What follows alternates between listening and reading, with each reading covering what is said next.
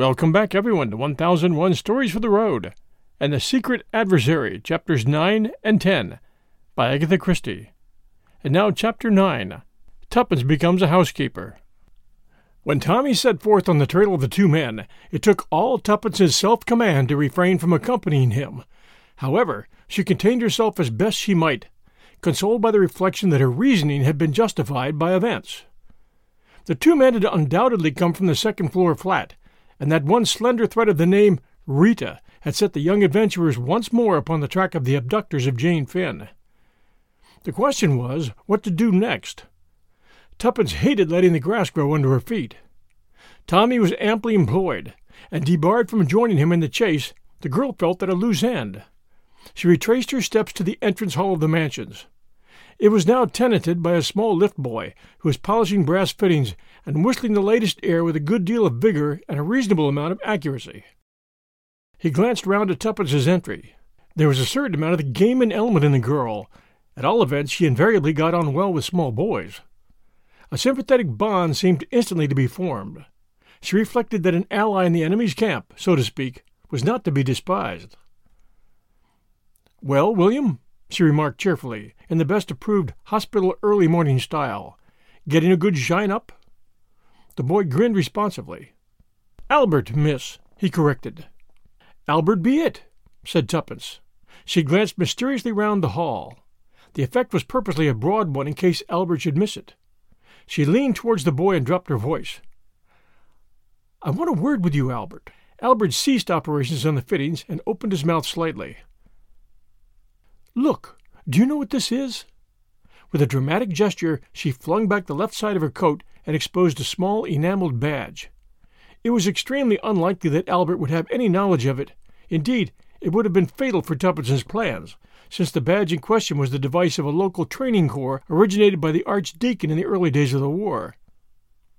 Its presence in Tuppence's coat was due to the fact that she had used it for pinning in some flowers a day or two before.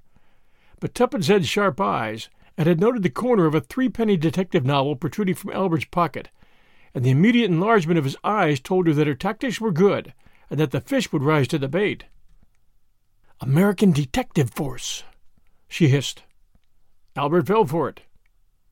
"Lord!" he murmured ecstatically. Tuppence nodded at him with the air of one who has established a thorough understanding. "Know who I'm after?" she inquired genially. Albert, still round-eyed, demanded breathlessly, "One of the flats?" Tuppence nodded and jerked a thumb up the stairs. "Number 20. Calls herself Vandermeyer. Vandermeyer. Ha!" Albert's hand stole to his pocket. "A crook?" he queried eagerly. "A crook? I should say so. Ready Rita, they call her in the States." "Ready Rita," repeated Albert deliriously. "Oh, ain't it just like the pictures?" It was. Tuppence was a great frequenter of the cinema. "Annie always said as how she was a bad lot," continued the boy. "Who's Annie?" inquired Tuppence idly. "A house parlour maid. She's leaving today. Many's the time Annie's said to me, 'Mark my words, Albert, I wouldn't wonder if the police was to come after her one of these days.' Just like that. But she's a stunner to look at, ain't she?" "She's some peach," allowed Tuppence carelessly. "Finds it useful in her layout, you bet. Has she been wearing any of the new emeralds, by the way?" "Emeralds? Them's the green stones, ain't they?" Tuppence nodded. "That's what we're after her for. You know old man Rysdale?" Albert shook his head. "Peter B. Rysdale, the oil king?" "It sounds kind of familiar to me," he said. "The sparklers belong to him. Finest collection of emeralds in the world. Worth $1 million. "Wow!" came ecstatically from Albert.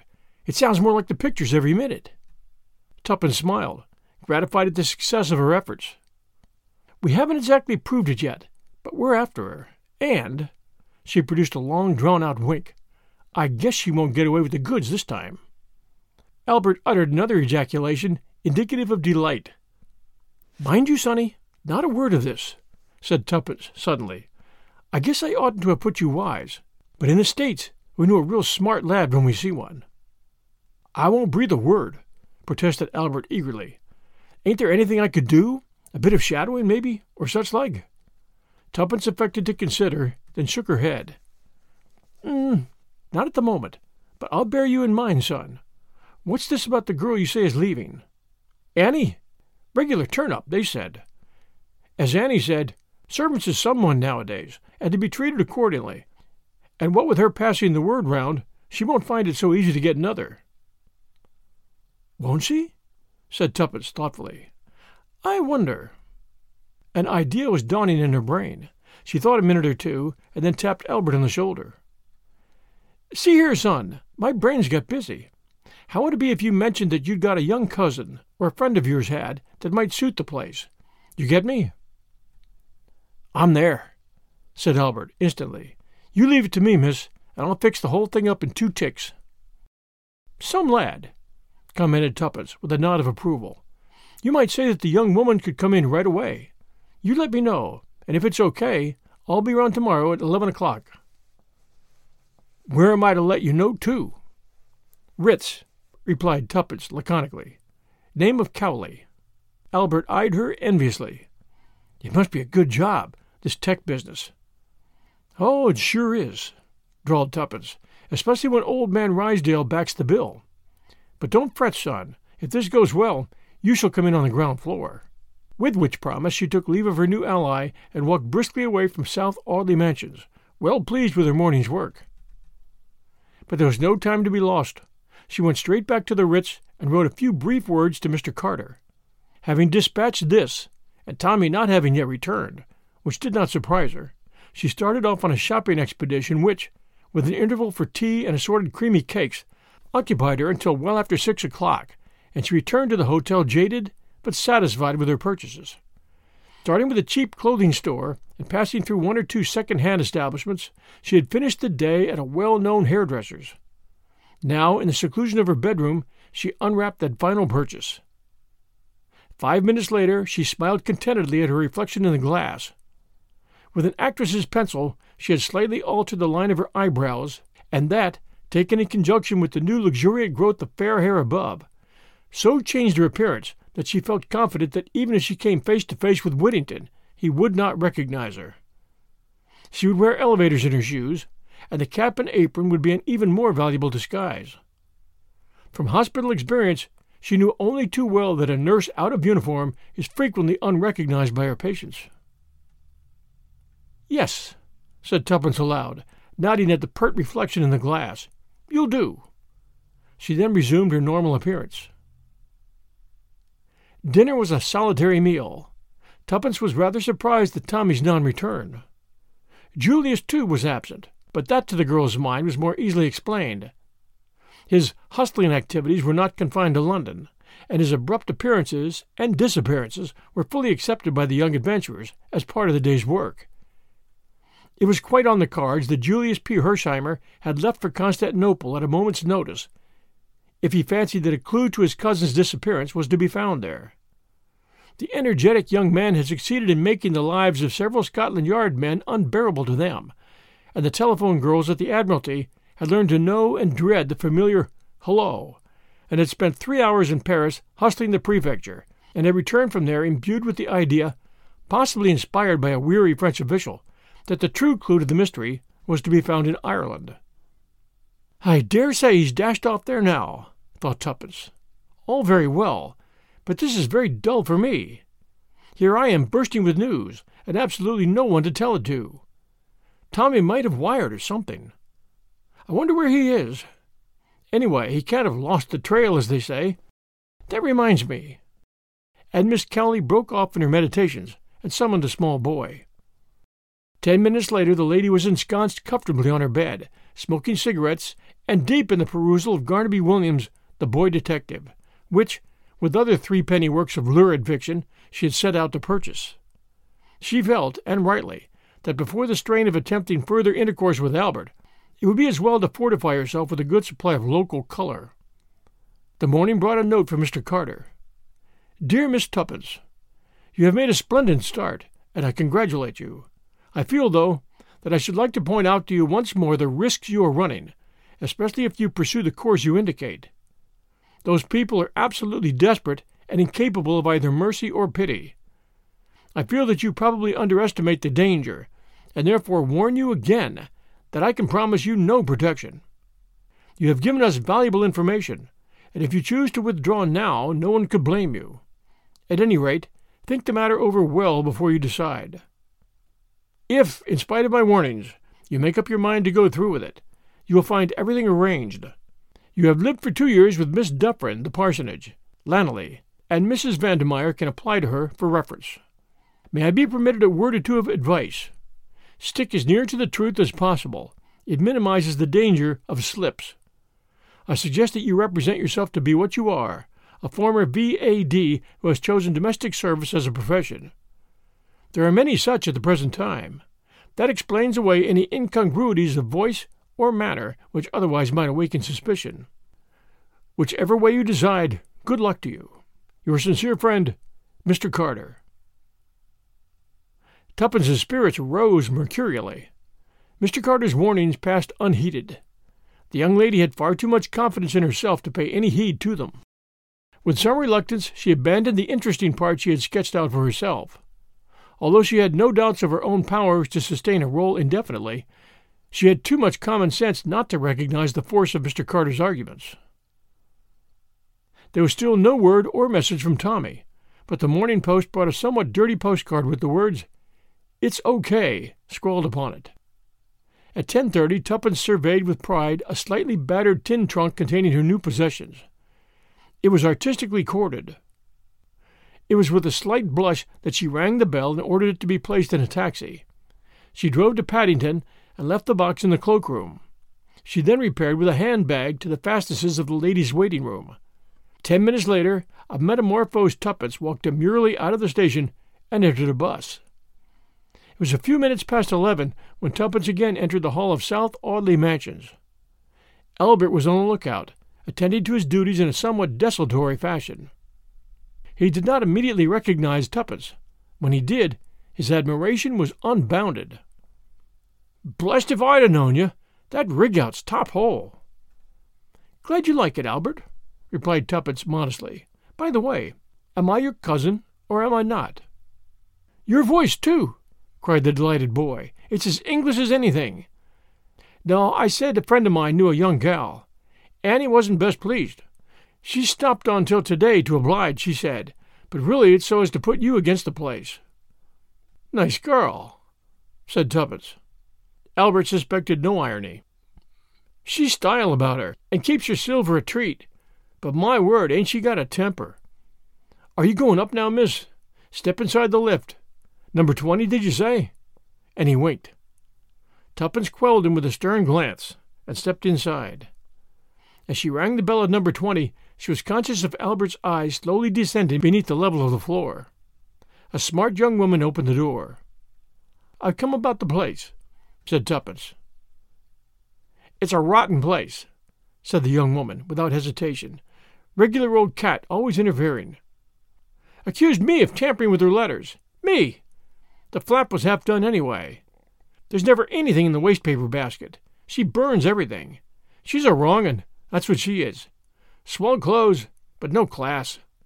Cook knows something about her, but she won't tell. Scared to death of her. And suspicious. She's on to you in a minute if you so much as speak to a fellow. I can tell you—" But what more Annie could tell, Tuppence was never destined to learn, for at that moment a clear voice with a peculiarly steely ring to it called, "Annie!" The smart woman jumped as if she'd been shot. "Yes, ma'am." "Who are you talking to?" "It's a young woman about the situation, ma'am." "Show her in, then, at once." "Yes, ma'am." Tuppence was ushered into a room on the right of the long passage. A woman was standing by the fireplace. She was no longer in her first youth, and the beauty she undeniably possessed was hardened and coarsened. In her youth she must have been dazzling. Her pale gold hair, owing a slight assistance to art, was coiled low on her neck. Her eyes, of a piercing electric blue, seemed to possess a faculty of boring into the very soul of the person she was looking at. Her exquisite figure was enhanced by a wonderful gown of indigo charmeuse.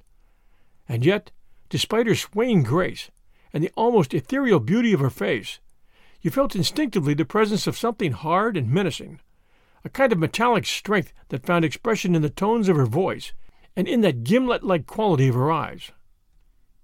For the first time, Tuppence felt afraid. She had not feared Whittington, but this woman was different. As if fascinated, she watched the long, cruel line of the red, curving mouth, and again she felt that sensation of panic pass over her. Her usual self-confidence deserted her. Vaguely she felt that deceiving this woman would be very different to deceiving Whittington. Mr. Carter's warning recurred to her mind now. Here, indeed, she might expect no mercy. Fighting down that instinct of panic which urged her to turn tail and run without further delay, Tuppence returned the lady's gaze firmly and respectfully. As though that first scrutiny had been satisfactory, Mrs. Vandermeyer motioned to a chair. "You can sit down.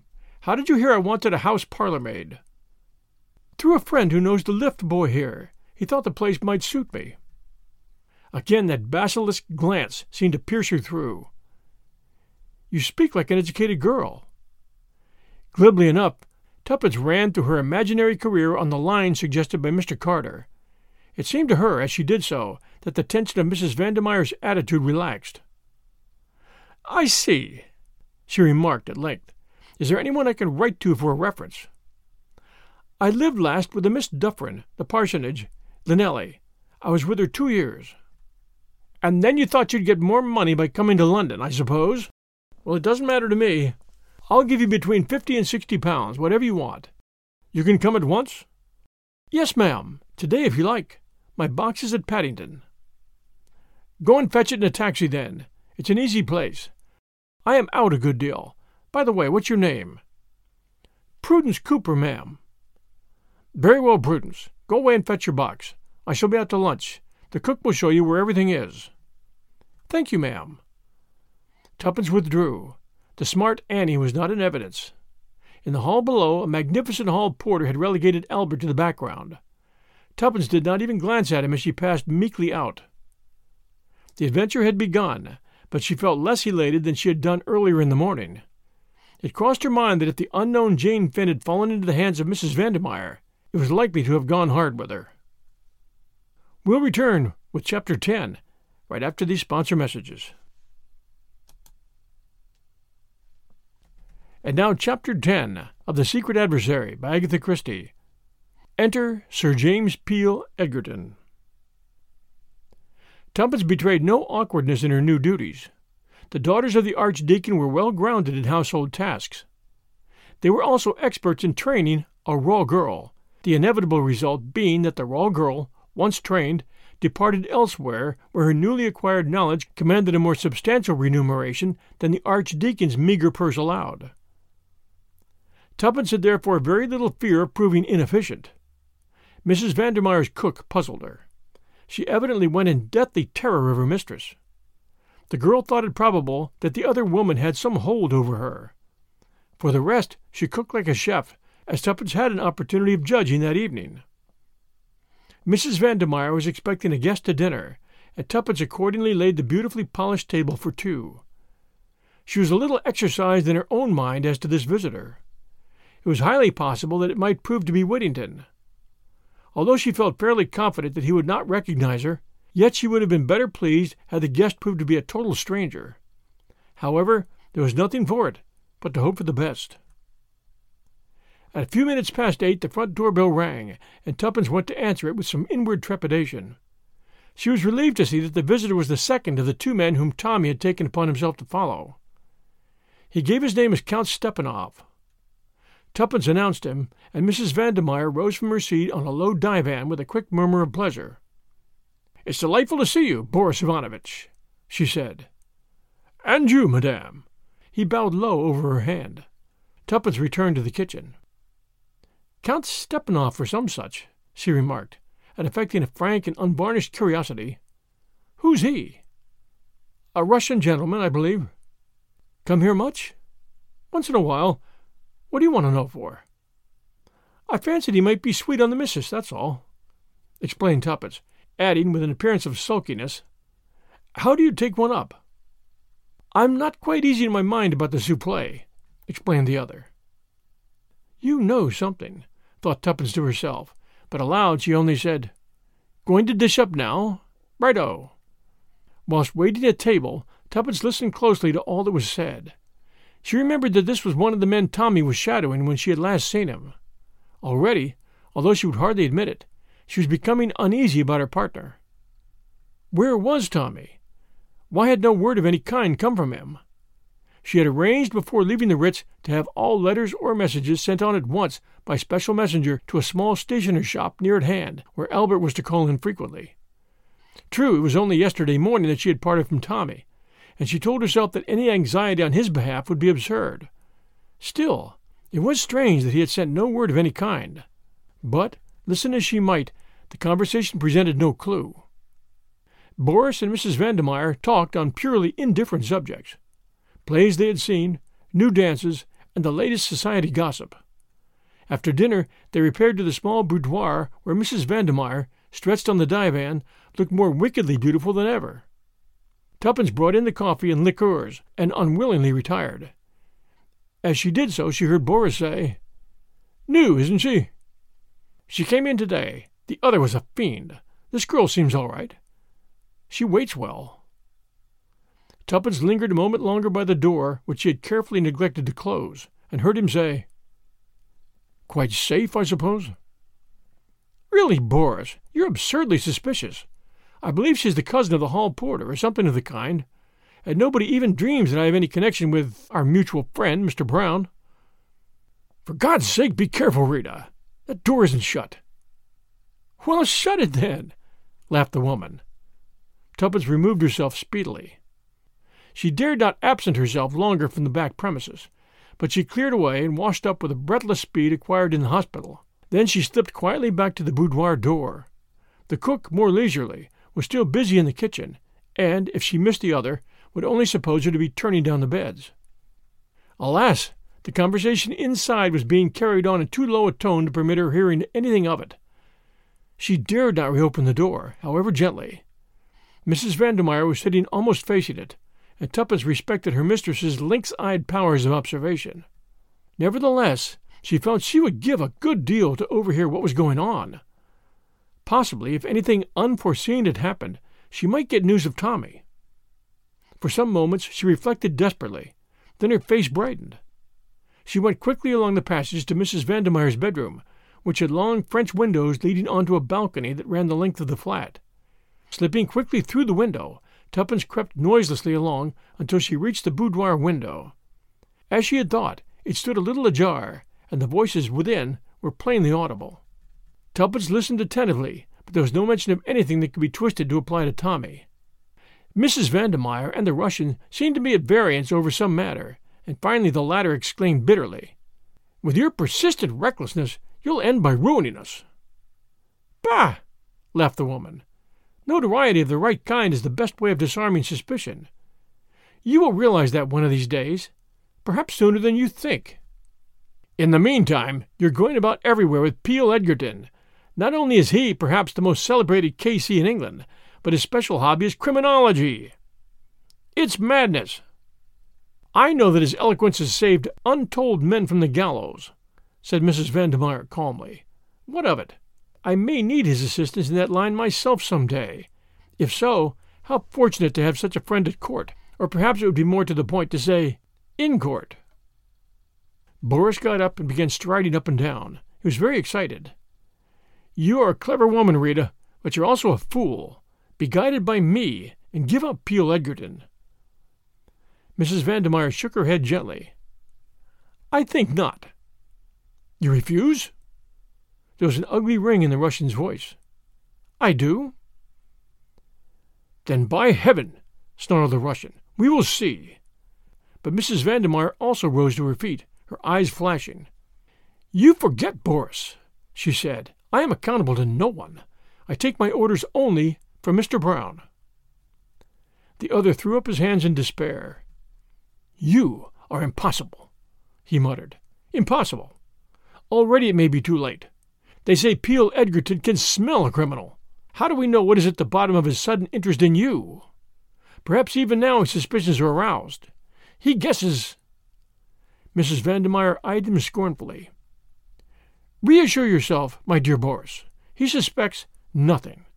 With less than your usual chivalry, you seem to forget that I am commonly accounted a beautiful woman. I assure you That is all that interests Peel Edgerton." Boris shook his head doubtfully. "He has studied crime as no other man in this kingdom has studied it. Do you fancy that you can deceive him?" Mrs. Vandemeyer's eyes narrowed. "If he is all that you say, it would amuse me to try." "Good heavens, Rita!" "Besides," added Mrs. Vandemeyer, "he is extremely rich. I am not one who despises money. The sinews of war, you know, Boris." "Money! That's always the danger with you, Rita. I believe you would sell your soul for money.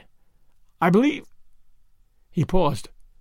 Then in a low, sinister voice he said slowly, "Sometimes I believe that you would sell us." Mrs. Vandemeyer smiled and shrugged her shoulders.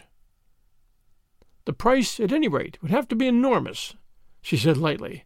"It would be beyond the power of anyone but a millionaire to pay." "Ah!" snarled the Russian. "You see, I was right." "My dear Boris, can you not take a joke?" "Was it a joke?" "Of course." "Then all I can say is that your ideas of humor are peculiar, my dear Rita." Mrs. Vandemeyer smiled. "Let us not quarrel, Boris. Touch the bell. We will have some drinks." Tuppence beat a hasty retreat. She paused a moment to survey herself in Mrs. Vandemeyer's long glass and be sure that nothing was amiss with her appearance. Then she answered the bell demurely. The conversation that she had overheard, although interesting in that it proved beyond a doubt the complicity of both Rita and Boris, threw very little light on the present preoccupations. The name of Jane Finn had not even been mentioned. The following morning a few brief words with Albert informed her that nothing was waiting for her at the stationer's. It seemed incredible that Tommy, if all were well with him, should not send any word to her. A cold hand seemed to close round her heart. Supposing. She choked her fears down bravely. It was no good worrying, but she leapt at a chance offered her by Mrs. Vandemeyer. "What day do you usually go out, Prudence?" "Friday's my usual day, ma'am." But Mrs. Vandemeyer lifted her eyebrows. "Ah, and today is Friday. But I suppose you hardly wish to go out today, as you only came yesterday." "I was thinking of asking you if I might, ma'am." Mrs. Vandemeyer looked at her a minute longer, and then smiled. "I wish Count Stepanoff could hear you. He made a suggestion about you last night." Her smile broadened, cat-like. "Your request is very typical. I am satisfied. You do not understand all this, but you can go out today. It makes no difference to me, as I shall not be dining at home." "Thank you, ma'am." Tuppence felt a sensation of relief once she was out of the other's presence. Once again she admitted to herself that she was afraid, horribly afraid, of the beautiful woman with the cruel eyes. In the midst of a final desultory polishing of her silver, Tuppence was disturbed by the ringing of the front door bell, and went to answer it. This time the visitor was neither Whittington nor Boris, but a man of striking appearance. Just a shade over average height, he nevertheless conveyed the impression of a big man. His face, clean-shaven and exquisitely mobile, was stamped with an expression of power and force far beyond the ordinary. Magnetism seemed to radiate from him. Tuppence was undecided for the moment whether to put him down as an actor or a lawyer, but her doubts were soon solved as he gave her his name, Sir James Peel Edgerton. She looked at him with renewed interest. This, then, was the famous K.C., whose name was familiar all over England. She had heard it said that he might one day be Prime Minister. He was known to have refused office in the interests of his profession, preferring to remain a simple member for a Scotch constituency. Tuppence went back to her pantry thoughtfully. The great man had impressed her. She understood Boris's agitation. Peel Edgerton would not be an easy man to deceive. In about a quarter of an hour the bell rang, and Tuppence repaired to the hall to show the visitor out. He had given her a piercing glance before. Now, as she handed him his hat and stick, she was conscious of his eyes raking her through. As she opened the door and stood aside to let him pass out, he stopped in the doorway. "Not been doing this long, eh?" Tuppence raised her eyes, astonished. She read in his glance kindliness, and something else more difficult to fathom. He nodded as though she had answered. "V.A.D. and hard up, I suppose." "Did Mrs. Vandemeyer tell you that?" asked Tuppence suspiciously. "No, child. The look of you told me." "Good place here?" "Very good. Thank you, sir." Ah, but there are plenty of good places nowadays, and a change does no harm sometimes. Do you mean? Began Tuppence, but Sir James was already on the topmost stair. He looked back with his kindly, shrewd glance. Just a hint, he said. That's all. Tuppence went back to the pantry, more thoughtful than ever. Join us next week Sunday night at 6 p.m. Eastern Time for chapters 11 and 12 of The Secret Adversary by Agatha Christie. We do appreciate reviews. If you're enjoying The Secret Adversary, or if you enjoy 1001 Stories for the Road, please do send us a kind review. We appreciate it, and it helps new listeners find us. Until next Sunday night, everyone, this is your host, John Hagedorn, saying stay safe, and we'll be back soon.